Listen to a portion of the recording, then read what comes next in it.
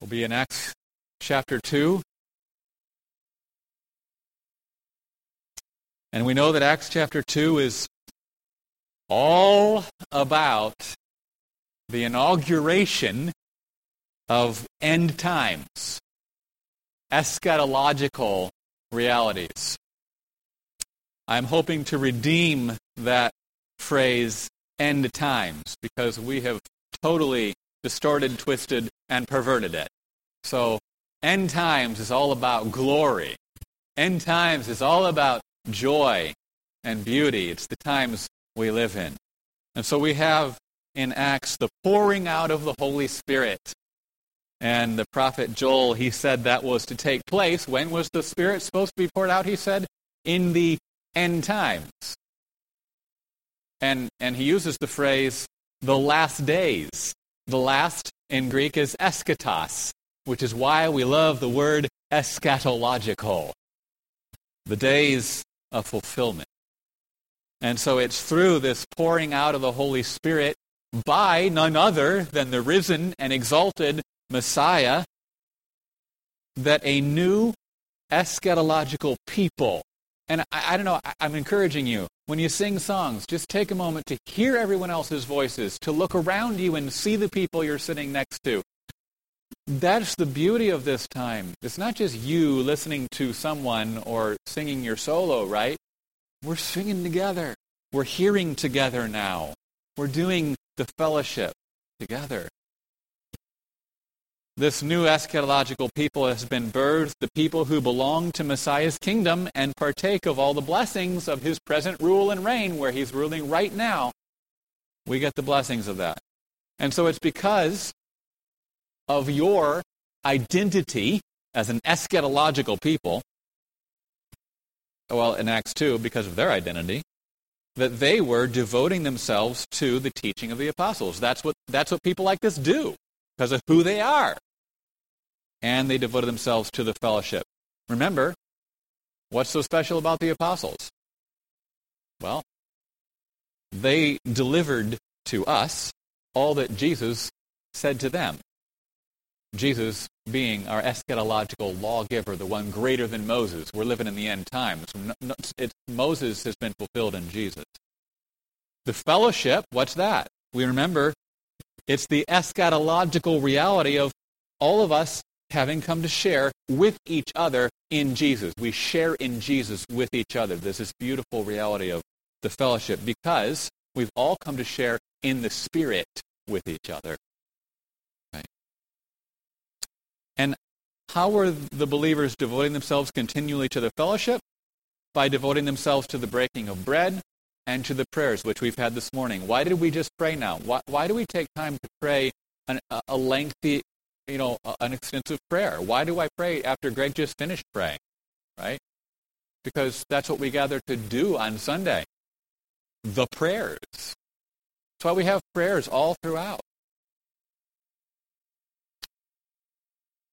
The Lord's Supper is an eschatological meal. It's a meal that didn't exist before Jesus and could only exist after him. But more than that, it's a meal that is a sign of our fellowship, our participation together in Jesus. The prayers are also eschatological. How are they eschatological? Because we pray in the name of Jesus. Before Jesus, they didn't pray in the name of Jesus. They didn't call on his name like we do today. But now we do, because we live in the end times. And so the prayers are also an expression of the fellowship we have with one another in Christ. I mean, in a sense, I'd love it. I don't know, it'd be a great idea if when I finish praying, or whoever prays up here after the scripture reading, if the whole congregation said, Amen. There's that congregational amen that recognizes that as a body, as the fellowship created in Christ, we participate in this together. All right, it's against the backdrop of all this that we keep going, and there's more. Luke continues in verse 43, and fear came upon every soul, and many wonders and signs were taking place through the apostles. We've already talked about this, so I'm going to be brief here, but the fear that came upon every soul was a result of the fact that the people got it. Okay, remember that's the phrase I've kind of been using there. They realized what they were seeing, what they were witnessing. So they were witnessing the final drama. This is it. Here it is. It's arrived. Right? They're witnessing that, the age of the Messiah and of his Spirit. So the many wonders and signs that were taking place through the apostles, we're all like, yeah, I'd be full of fear and amazement and trembling awe if I saw all those signs and wonders. But no. That is not what they were so filled with fear over. They've seen wonders and signs before, at some level. But what they're filled with fear about is what those wonders and signs are pointing to. This reality that they're living now in the end. That's what amazed them. And so in your handout, I was constantly confirming this reality. But now practically, what was the difference? Because, we could all say, well, you really are hyping this up, which I hope you're not saying that because the Bible doesn't hype things.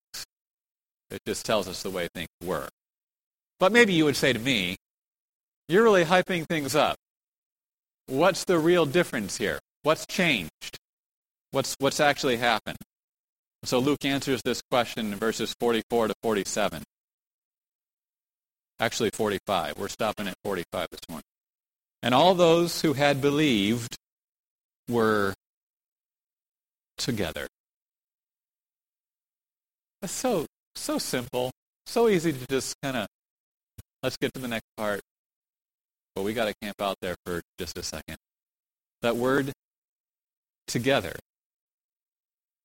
it encapsulates what was the concrete, tangible expression of all these eschatological realities. All this fancy stuff, this eschatological talk, it's all encapsulated in that word, in a sense, in the word together.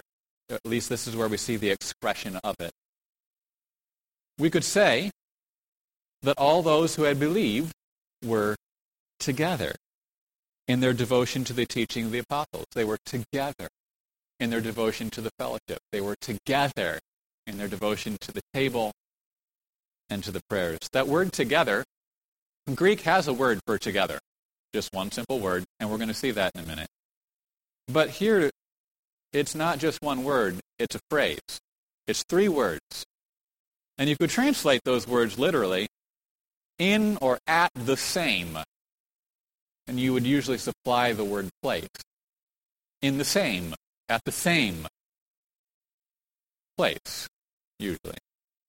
So in Luke 17, you have the literal meaning here. There will be 2 women grinding grain at the same place.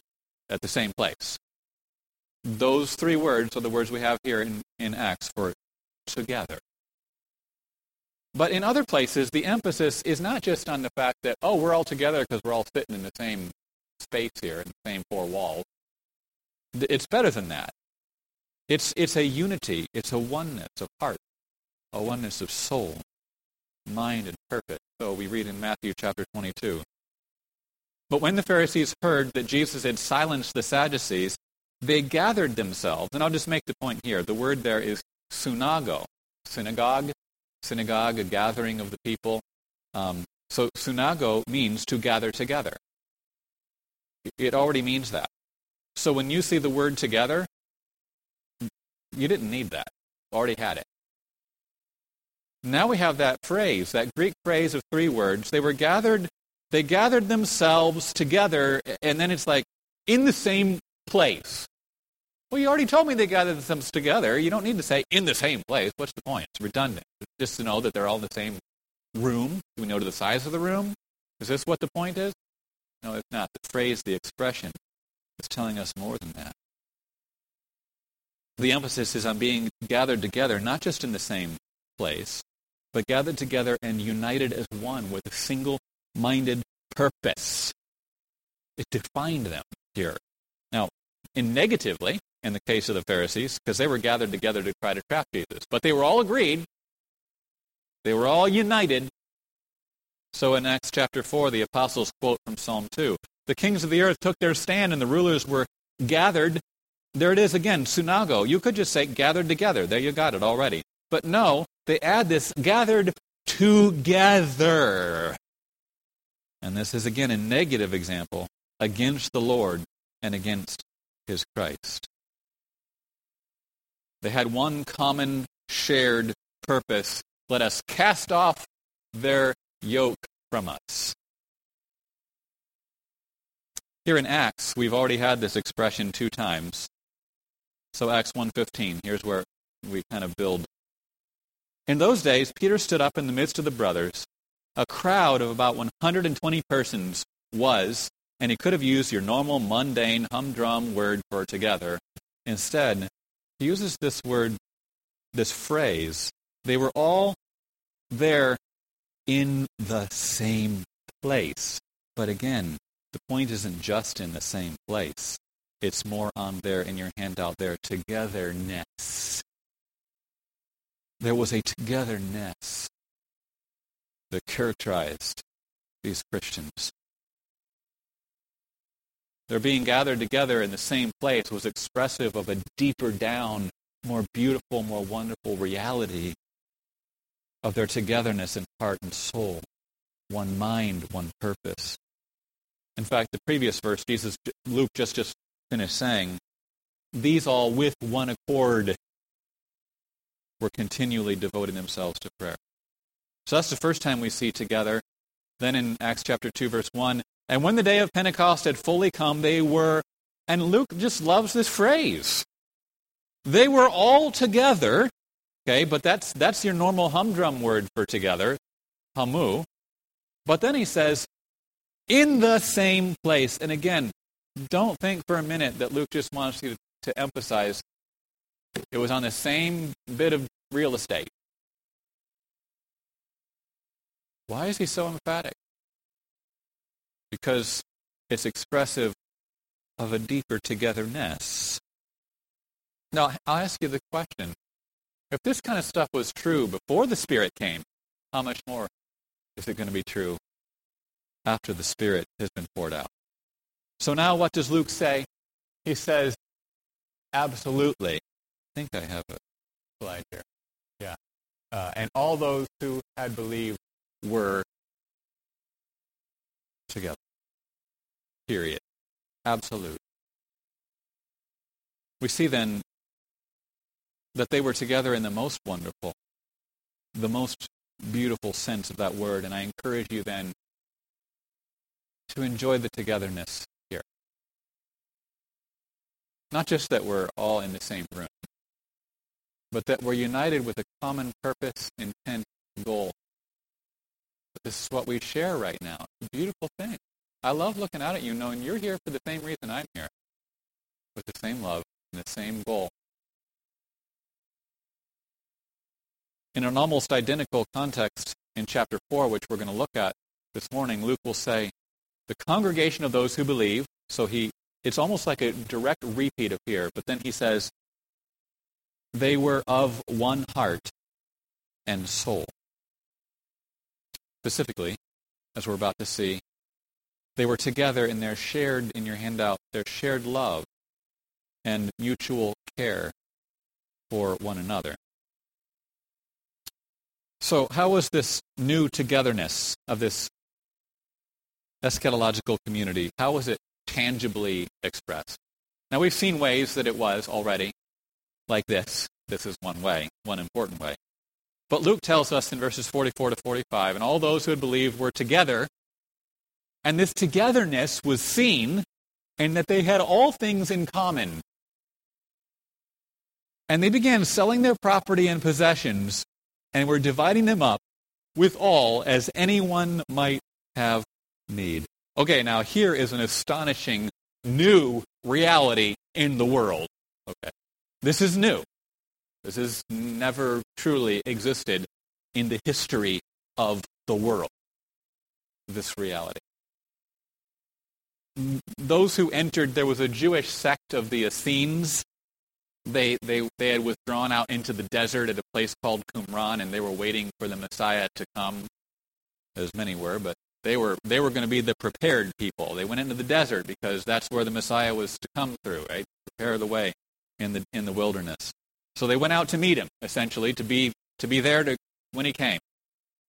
And to get into that community, you had to surrender all your property for the common use of the community. It was required.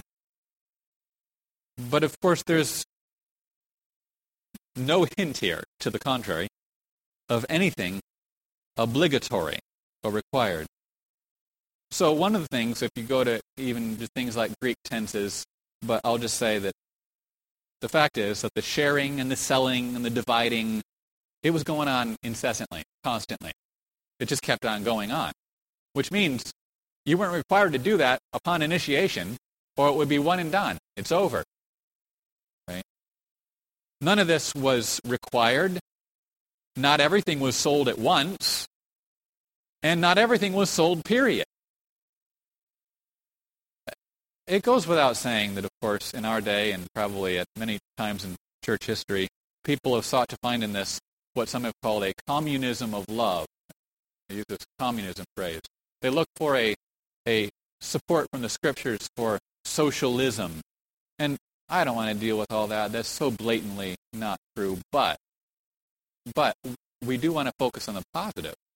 Luke will tell us in chapter 4, "Now Joseph, who was also called Barnabas, and who owned a field, sold it and brought the money and laid it at the apostles' feet."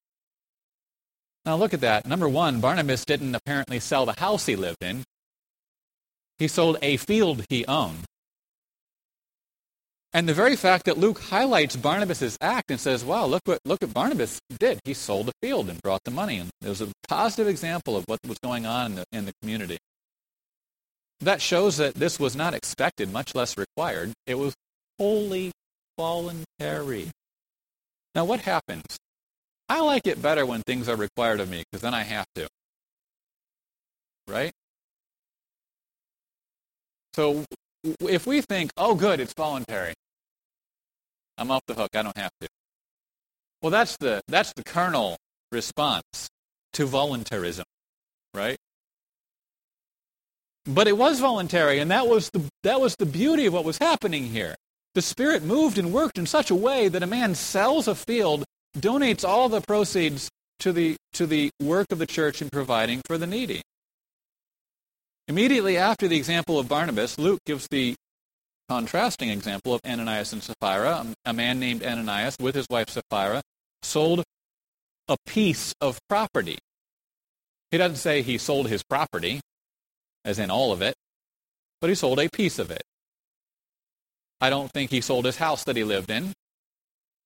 Neither is it apparent that he sold all of his additional property holdings. He sold a piece of property. Apparently he's a rich man. He's probably got a lot of pieces. He sold that one. But when he brought part of the proceeds of his sale to Peter, he lied to the Holy Spirit by pretending he brought it all. So Peter said to him, "While it remained unsold, did it not remain your own?" What's that called? That's called private property. "And after it was sold, was it not under your authority?" That's called private wealth. And Peter's saying, it remained your own. It was your own. This Ananias was already in the community, and he had not sold it. While he had not sold it, it was his own. "Why is it that you have laid this deed in your heart? You have not lied to the men, but to God." So let's just point this out. There would not necessarily have been any sin if Ananias kept his property. If he kept let's say he sold his property, but kept all the proceeds. Not necessarily any sin there. What if he contributed only part of it, but told the truth and said, he didn't pretend to bring it all. He just gave some money. Not necessarily a sin there either. Though there might have been greed. There might have been covetousness. Right?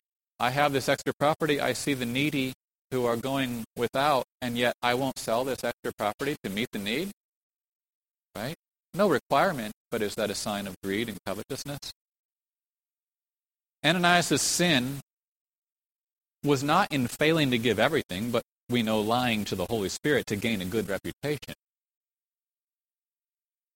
Now, going back to the Essenes, they were required, they had to surrender all their property to the common use. Now, I think they kept private ownership, but it was basically common use surrendered. And the point was, not for the sake of meeting needs in the community, but for the sake of purification. They were to be purified by kind of separating themselves from the material stuff going on in life. So they were looking for purification. It wasn't about necessarily concern for a needy brother or sister. What was so astonishing about this brand new reality of sharing and selling, dividing, was it was all completely voluntary.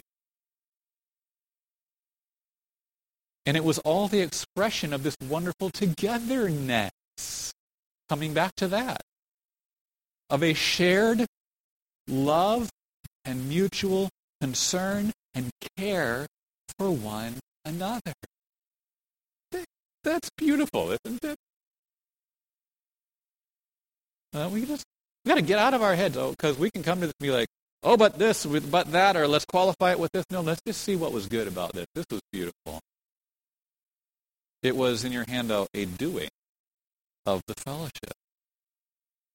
Now let's just put this in more perspective. I'm going to quote from a commentator here. He says, the Greeks, we've talked about the Jewish Essenes, but the Greeks shared a common myth that in primitive times people lived in an ideal state in which there was no ownership.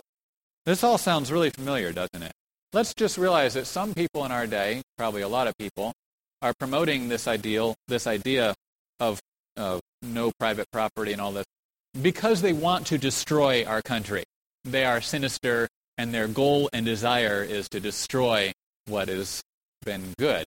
But let's also remember that there are many others who, in their sincerity, have a true desire to accomplish something ideal and good. And let's not paint everyone with the same brush.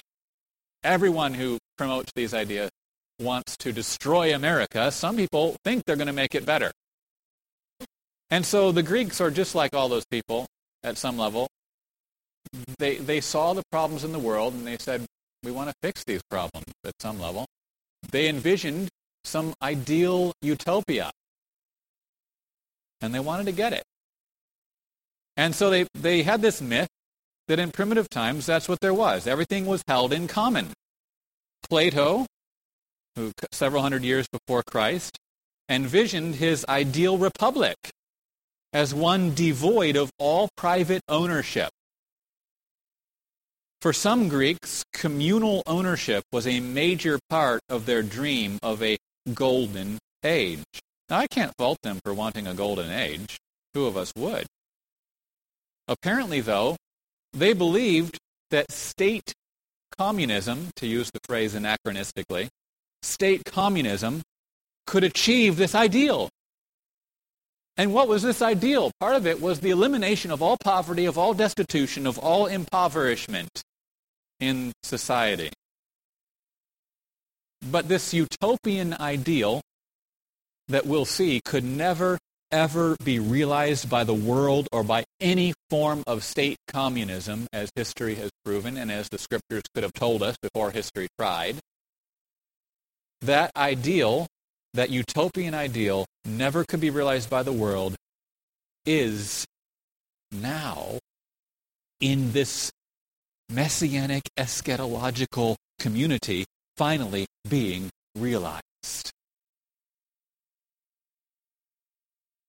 In short, the impossible, since the fall, the impossible is happening here. That's what's going on. That's the eschatological reality here. Now, I know that the Greeks, putting the Greeks in it, doesn't really prepare us for eschatological. It does, though, help us to see that. We're going to see it more clearly in a minute. But the Greeks also had an ideal of friendship. So they had this utopian ideal of communal ownership, no private property. They also had an ideal of friendship, according to which true friends quote, this is the same language they used, held everything in common and were of one soul. Aristotle, who came before Plato, he was reputed to have defined a friend as one soul dwelling in two bodies. Such expressions became commonplace. And you say, why are we quoting Greek philosophers? Well, because Luke had them in mind. That's why we're doing it. And we see that because when Luke says in chapter 2 that all those who had believed were together and had all things in common, a phrase common in his day, used by people who were in the tradition of the Greek philosophers. And when he says in chapter 4 that the congregation of those who believed were of one heart and soul, Aristotle and many others had used the phrase one soul for friends, and that for them everything was common, again, those words evoked an immediate response in his Gentile readers because what they esteemed, what they held out before themselves as this unattainable ideal. I mean, you've got Aristotle, Plato. These are your ultra-idealistic philosophers saying, this is the ideal, this is the way it should be. And of course, everyone else is going around and saying, yeah, you philosophers, you can talk about all that, but this is the way things are. What they esteemed as an unattainable ideal has become a reality in this young Christian community. In fact, what had become a reality in this community was far, in your handout, you know the word, right? More wonderful than even Plato's and Aristotle's highest ideals, right? Make room, Plato and Aristotle. We're leaving you in the dust because what you envision as the ideal is not close to what God creates by his Spirit. The Greeks pursued the ideal of friendship. And according to one commentator, friendship in the Greco-Roman mold often involved reciprocity, meaning I do a favor for you, and because you're in the same social status that I'm in, you can do a favor for me, and we're friends, right? And we're one soul between those who were social equals. But Luke portrays a community where funds are provided for those who are needy without any thought of return. And thus he is suggesting something more akin to family duties. Not only was there no thought of return because the needy can't pay you back, but because you didn't give direct to the needy, you brought your money, laid it at the apostles' feet, and then it was distributed. So the poor person, the needy person, whose money was he getting? Was it yours? Who did he thank?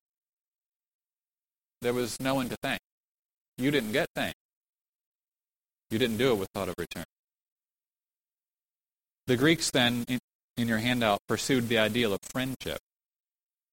But what has now been realized in this end times community is the ideal of family. Family.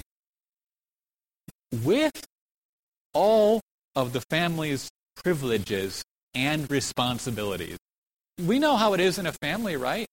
You have obligations to one another because we're blood brothers and sisters and parents and children, and that's the way that works. In a family, there are privileges and responsibilities. Both the Greeks and the Jewish sect at Qumran imagined an ideal that could only be achieved finally if it was enforced, which is something that can only result in the destruction of a society. Here, and that's the problem, when you hear people talking, even Christians talking, what Christians have done today, we'll see this in a minute, is they've mixed up the state and the church. And they have supposed that that the ideal that can exist in the church, we should make it happen in the world. And the only way to make it happen in the world is by forcing it, is by making it a state requirement. This is a fundamental misreading of Scripture. It's so fundamental. It's almost like you're not even reading the Bible anymore. In fact, we've lost the beauty of the church in this reading of Scripture. So the Greeks imagined something that could only be enforced, but here in this messianic eschatological community is the realization of a far higher ideal of the world than the world could ever have imagined. Why? Because it's completely voluntary. How is that? That's why everyone's got to make a law for this. Got to force everyone to give their money. Got to force everyone to pay these taxes. No, not in the church. Voluntary. And that's why it's not destructive. Because the Spirit has done the work. It's the result of the Spirit poured out, the fellowship created, the deep togetherness of God's people. Now, while the Greeks imagined their mythic, keyword, utopian ideal, achieved by a state communism, God had already called his people to the true utopian ideal in the Old Testament law. So we read in Deuteronomy chapter 15, at the end of every 7 years, which was the end of the agricultural year, the normal time for repayment. When did you repay your debts? When you got your harvest, because that's how money works. You shall grant I just put it could be temporary. There's a lot of debate about it. I'm unsure. Could be a temporary remission of debts, like a deferring payment, calling the loan off for 1 year, or it could be permanent. Because every 7th year the land was to lie fallow, so you can't make a payment on your loan when you didn't plant any crops. And this is the manner of remission. Every creditor shall temporarily or permanently release what he has loaned to his neighbor. He shall not exact it of his neighbor, and his brother shall of his neighbor and his brother, because the remission from Yahweh has been proclaimed. From a foreigner you may exact it, because the foreigner was not subject to the law of the 7th year. Maybe he was still planting his crops in the 7th year, because he's a foreigner. But your hand shall temporarily release whatever of yours is with your brother. Payment is to be deferred for 1 year, or perhaps there's another way to understand. All right, look at what's going on there. First of all, there's no commercial loans in Israel. You didn't borrow money to go into business. The only reason you borrowed money in Israel was to clothe your children and put food on your table. That's why all loans had to be interest-free. You don't charge interest on a loan to a poor brother so he can put clothes on his children. It's immediately after this law, then, about the remission of those debts to poor brothers who are struggling to survive, that Moses goes on to say, indeed, and here's the utopian ideal, indeed, there will be, or there is to be, no needy person among you. Now, the social justice people are going to read that, and I'm sorry, they're going to murder that verse in that passage. That is not what, this cannot be used for that. And we see this here. There will be no needy person among you, since Yahweh will surely bless you in the land which Yahweh your God is giving you as an inheritance to possess. If only you listen obediently to the voice of Yahweh your God, to be careful to do all this commandment which I am commanding you today. Now I want to ask you this question. Is Moses saying that because there is to be no needy person among the people, therefore this law that I just gave you about remitting the debts of your poor brother, that law should ultimately be rendered irrelevant? Because by the time you get no needy people, then you won't be borrowing and lending. So this law, you can scrap it essentially because it won't be relevant. Or is Moses saying that it is precisely this law that I'm giving you about remitting debts on the 7th year, whether it's temporarily or permanently, it is this law that will result in there being no needy person among you. In other words, is he saying that if the people will be careful to do all the commandment which he is commanding them, then there will always be plenty to lend. Plenty to lend to your poor brother, interest-free. And then even when you have to remit and defer payment on that debt in the 7th year, it'll be no burden on you because God provides abundantly. It's important for us to understand this. And we read the Bible through a lens. But let's read it through the correct lens. God was not promising here that if everyone in Israel obeyed his laws, then everyone in Israel would be wealthy. Or, let's put it this way, everyone in Israel would be part of this affluent middle class, like many of us here in America, right? He wasn't saying, if you all obey me, I'm going to have this really affluent middle class that everyone will be part of. No. He was calling his people to an obedience which would result in the elimination of impoverishment and destitution among the poor in Israel. In other words, no one but the lazy sluggard and the ungodly fool was ever to go without in Israel. Now, let's be clear. The lazy sluggard and the ungodly fool were to go without in Israel. But apart from them, no one should go without. No one. The Greek word that's used to translate the Hebrew word for needy in Deuteronomy, it's only here in the entire Pentateuch. Only here. It's a pretty rare word. And the basic meaning is to be lacking or to be without. So one Greek dictionary says it means pertaining to lacking what is needed or necessary for existence. Another commentator says it refers to those without the means of subsistence or the necessaries of life.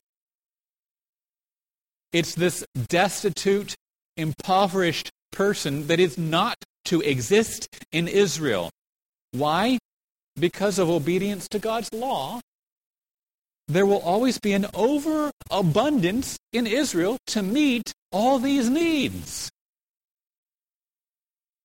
To meet every need of every poor brother so that no one goes without or lacks any basic necessity of life, which is summarized in the Bible as food and clothing.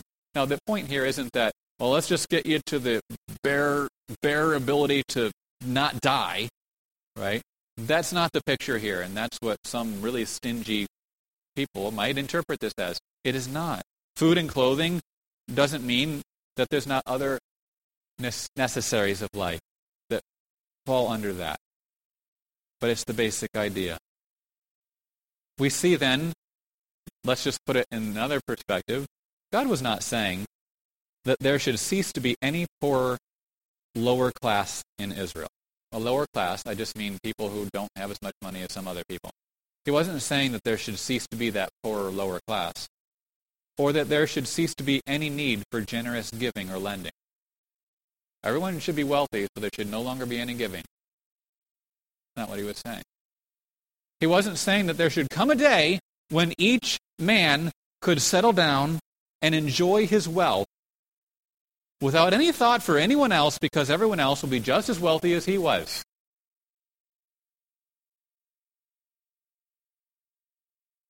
This then is what explains how Moses can go on to say in verses 7 to 11,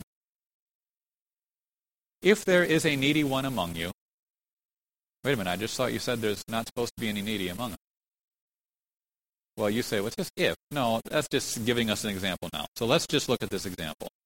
If there's a needy one among you, one of your brothers, in any of your gates of the towns in your land, which Yahweh your God is giving you, you shall not harden your heart nor close your hand from your needy brother, but you shall freely open your hand to him, and shall generously lend him sufficient for his need in whatever he lacks.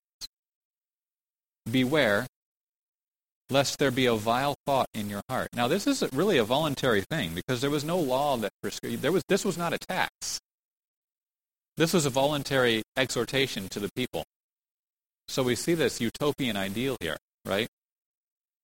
There shall be no vile thought in your heart, saying, the seventh year, the year of the remission of debts, is near, and your eye then is hostile toward your needy brother, because you don't want to give him and then have to defer payment. And so then you give him nothing. Then he may cry to Yahweh against you, and it will be a sin in you. You shall generously give to him, and your heart shall not be grieved when you give to him. Because for this thing Yahweh your God will bless you in all your work. Look, right? If you obey the Lord, he'll bless you, and there will be an abundance of not only for you, but for you to provide for the needy, so that they might not be destitute. He will bless you in all your work and in all that you send forth your hand to do. And then he says this, for the needy will never cease to be in the land. And, a lot of commentators there, they say that, well, this is just the reality, because they're all going to fail and they're all going to be sinful. That's why there's still going to be needy people in the land. I don't think that's the point.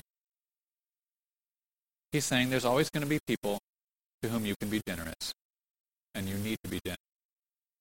Therefore, I am commanding you, saying, you shall freely open your hand to your brother, to your afflicted and needy in your land. So in one sense, the needy would never cease to be in the land. There would always be a poorer, lower class, quote unquote. I don't like lower class because it sounds like inferior or something. But maybe there's another word to use. Because I'm a lower class than some people, but I'm not inferior. Right? How many of you have ever envied someone who has more money than you have? I'm guessing everyone. I have. And then I'm convicted about it. Right? You realize.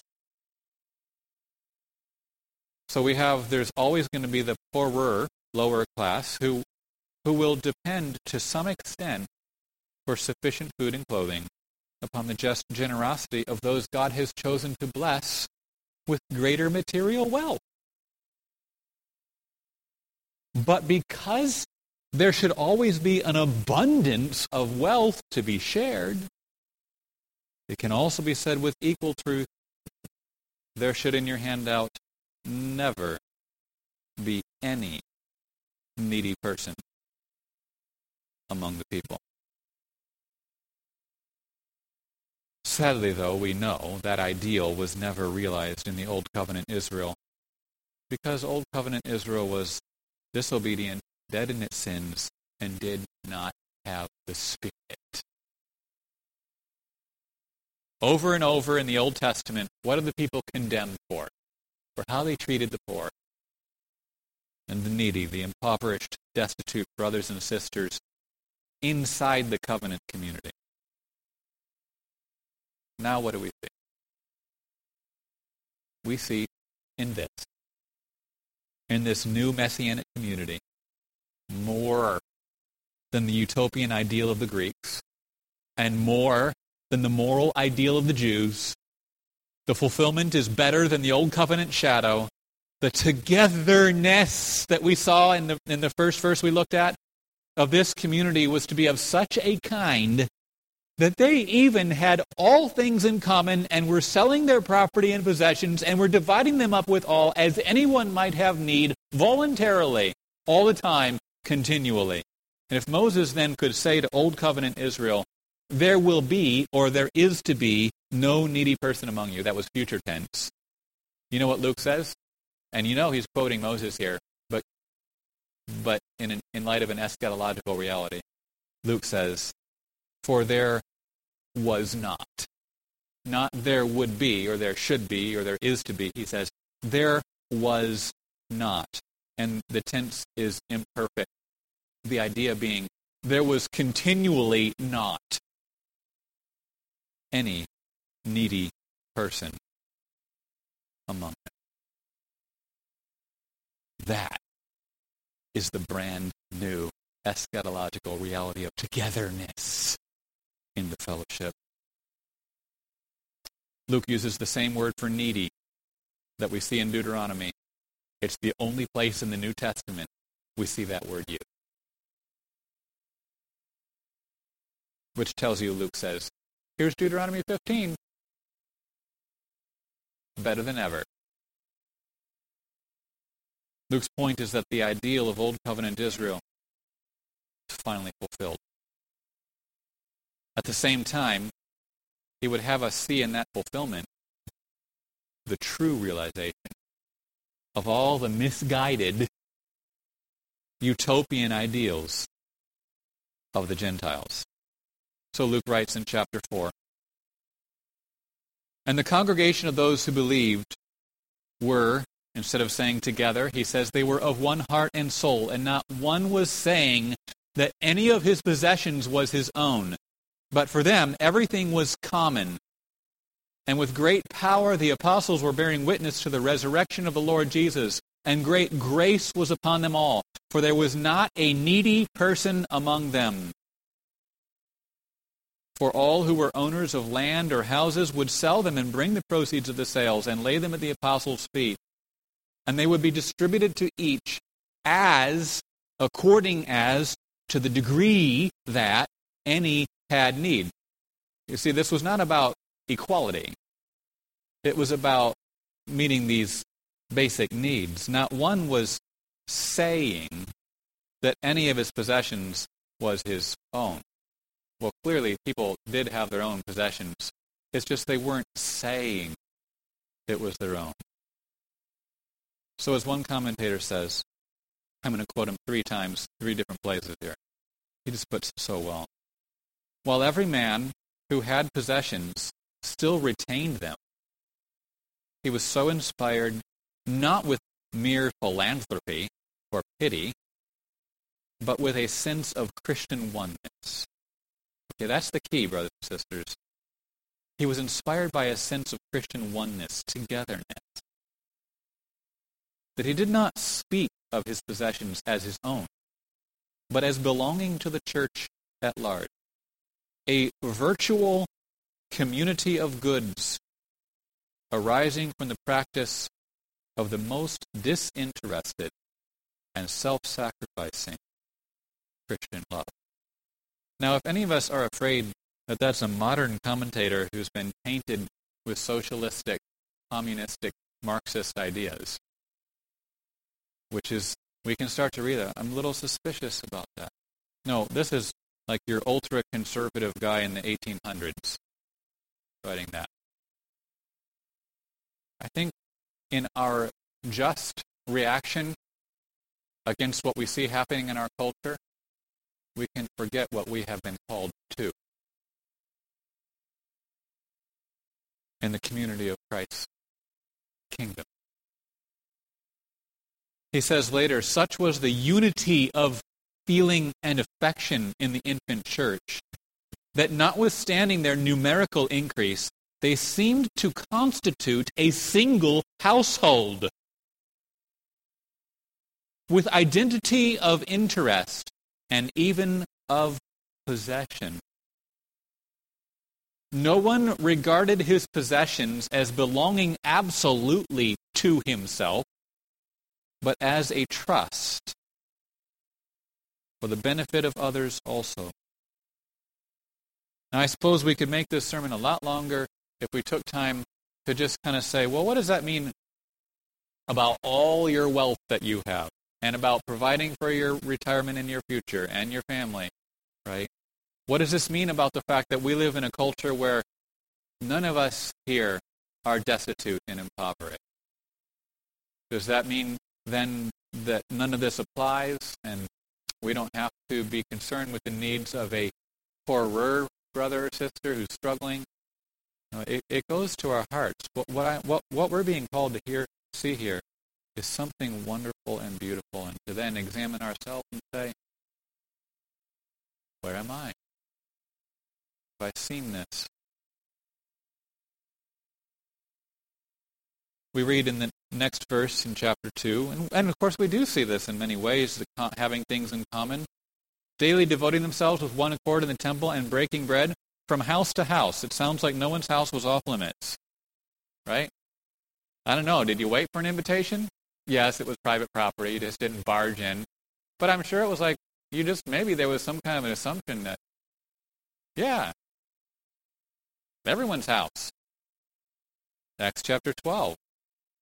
Peter went to the house of Mary, The house, never did genitives become more practical. The genitive case in Greek. It was the house of Mary, which means Mary's house, right? She owned it, private ownership. The mother of John, who was also called Mark, where many were gathered together and were praying. So, yes, it was her house, but it was for communal use. It was a trust given to her for the use of the community. Is that how we see our houses? Not only did everyone have all things in common, but those who had extra land or houses were selling them and bringing the proceeds of the sales and laying them at the apostles' feet to be distributed to each. And again, he uses that word, according as or to the degree that any had need. So we point out one more time, the point here is not the elimination of the poor. That's just practically not possible or feasible. But the elimination of all impoverishment and destitution among the poor. And that's not to say that the poor shouldn't try to improve their lot, or that we shouldn't try to help the poor improve their lot. That's not to say that either. But the point here is not that. The point here is that there should be no impoverishment and destitution among the poor among us. Within, in your handout, this new eschatological community. In other words, while there is a time and a place for giving to the poor in the world, this eschatological ideal, when we understand that it is an eschatological ideal, we will understand that it can only be achieved within this eschatological people. Any attempt to achieve this ideal in the world is doomed to failure with catastrophically destructive results. And I want to say again that there are many, many Christian leaders who have failed to see this fundamental distinction in the teaching of Scriptures. And there are many Christian leaders who have not, and who you can listen to and find and learn from. But be careful. I pray you can grasp this, because many Christians are being led astray by false teaching in this area. Therefore, it is all the more... Now, okay, if any attempt to achieve this ideal in the world is doomed to failure, what does that mean then? It means that it is all the more important that we here are faithful to display to the world the reality of this ideal in Messiah's church. What we have here is no philanthropy.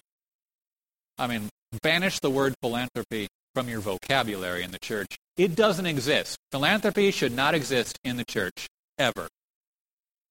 Neither should charity. Charity does not exist in the church. Far from it. What exists in the church is the duties and privileges of family. There is no charity in my family. There's no philanthropy in your family at home. So there is none here. It's the duties and privileges of family, of the fellowship that we have with one another in Jesus the Messiah.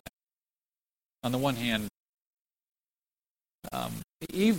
even in America, to a point, right? And we don't know who, as God grows the body, we don't know the changing makeup of the body and different things, but we can say as a general idea throughout history, the needy will never cease to be among us.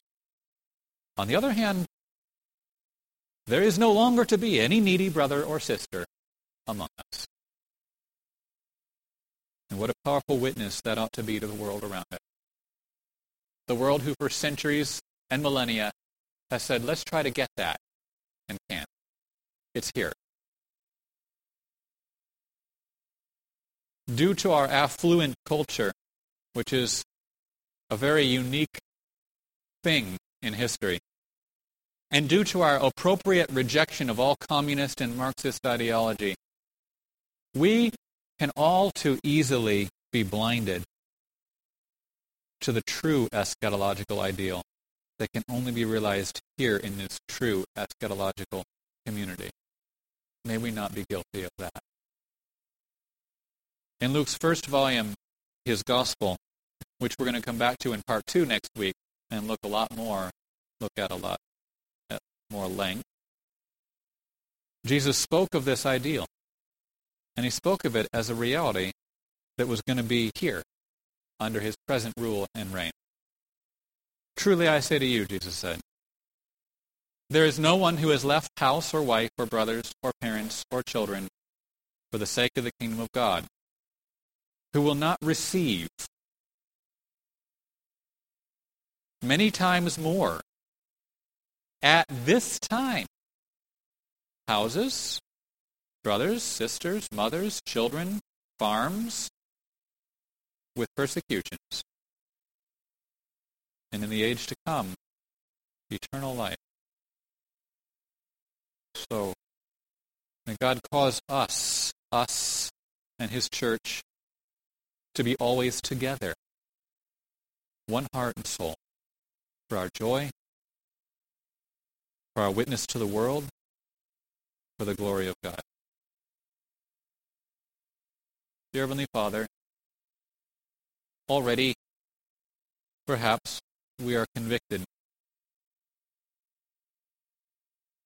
about our whole approach to money and possessions and private property.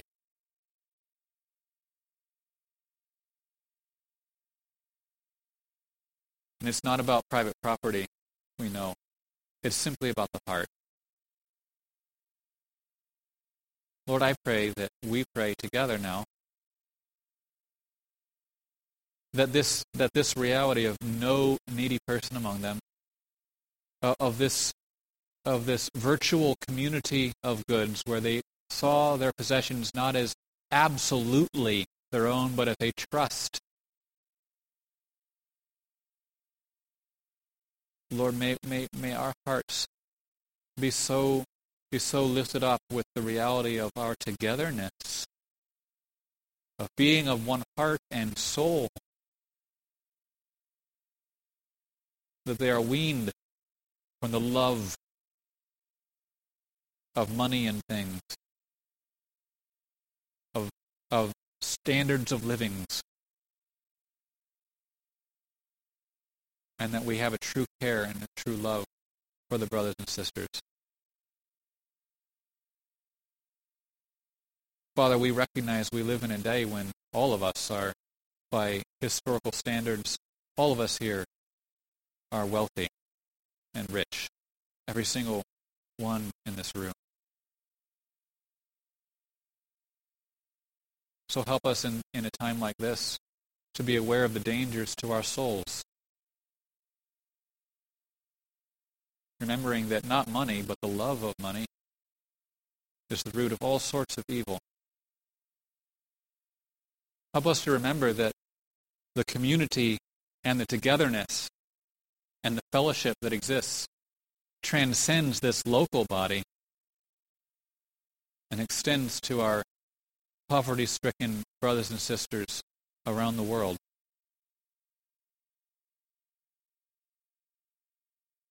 So let us consider, Lord, how we may be wise stewards of what you have given to us in trust, even as we also enjoy, as people who have been blessed with wealth, as we learn to enjoy with thanksgiving the things that we can enjoy and that so many cannot. We enjoy it for a time, knowing that tomorrow we may not.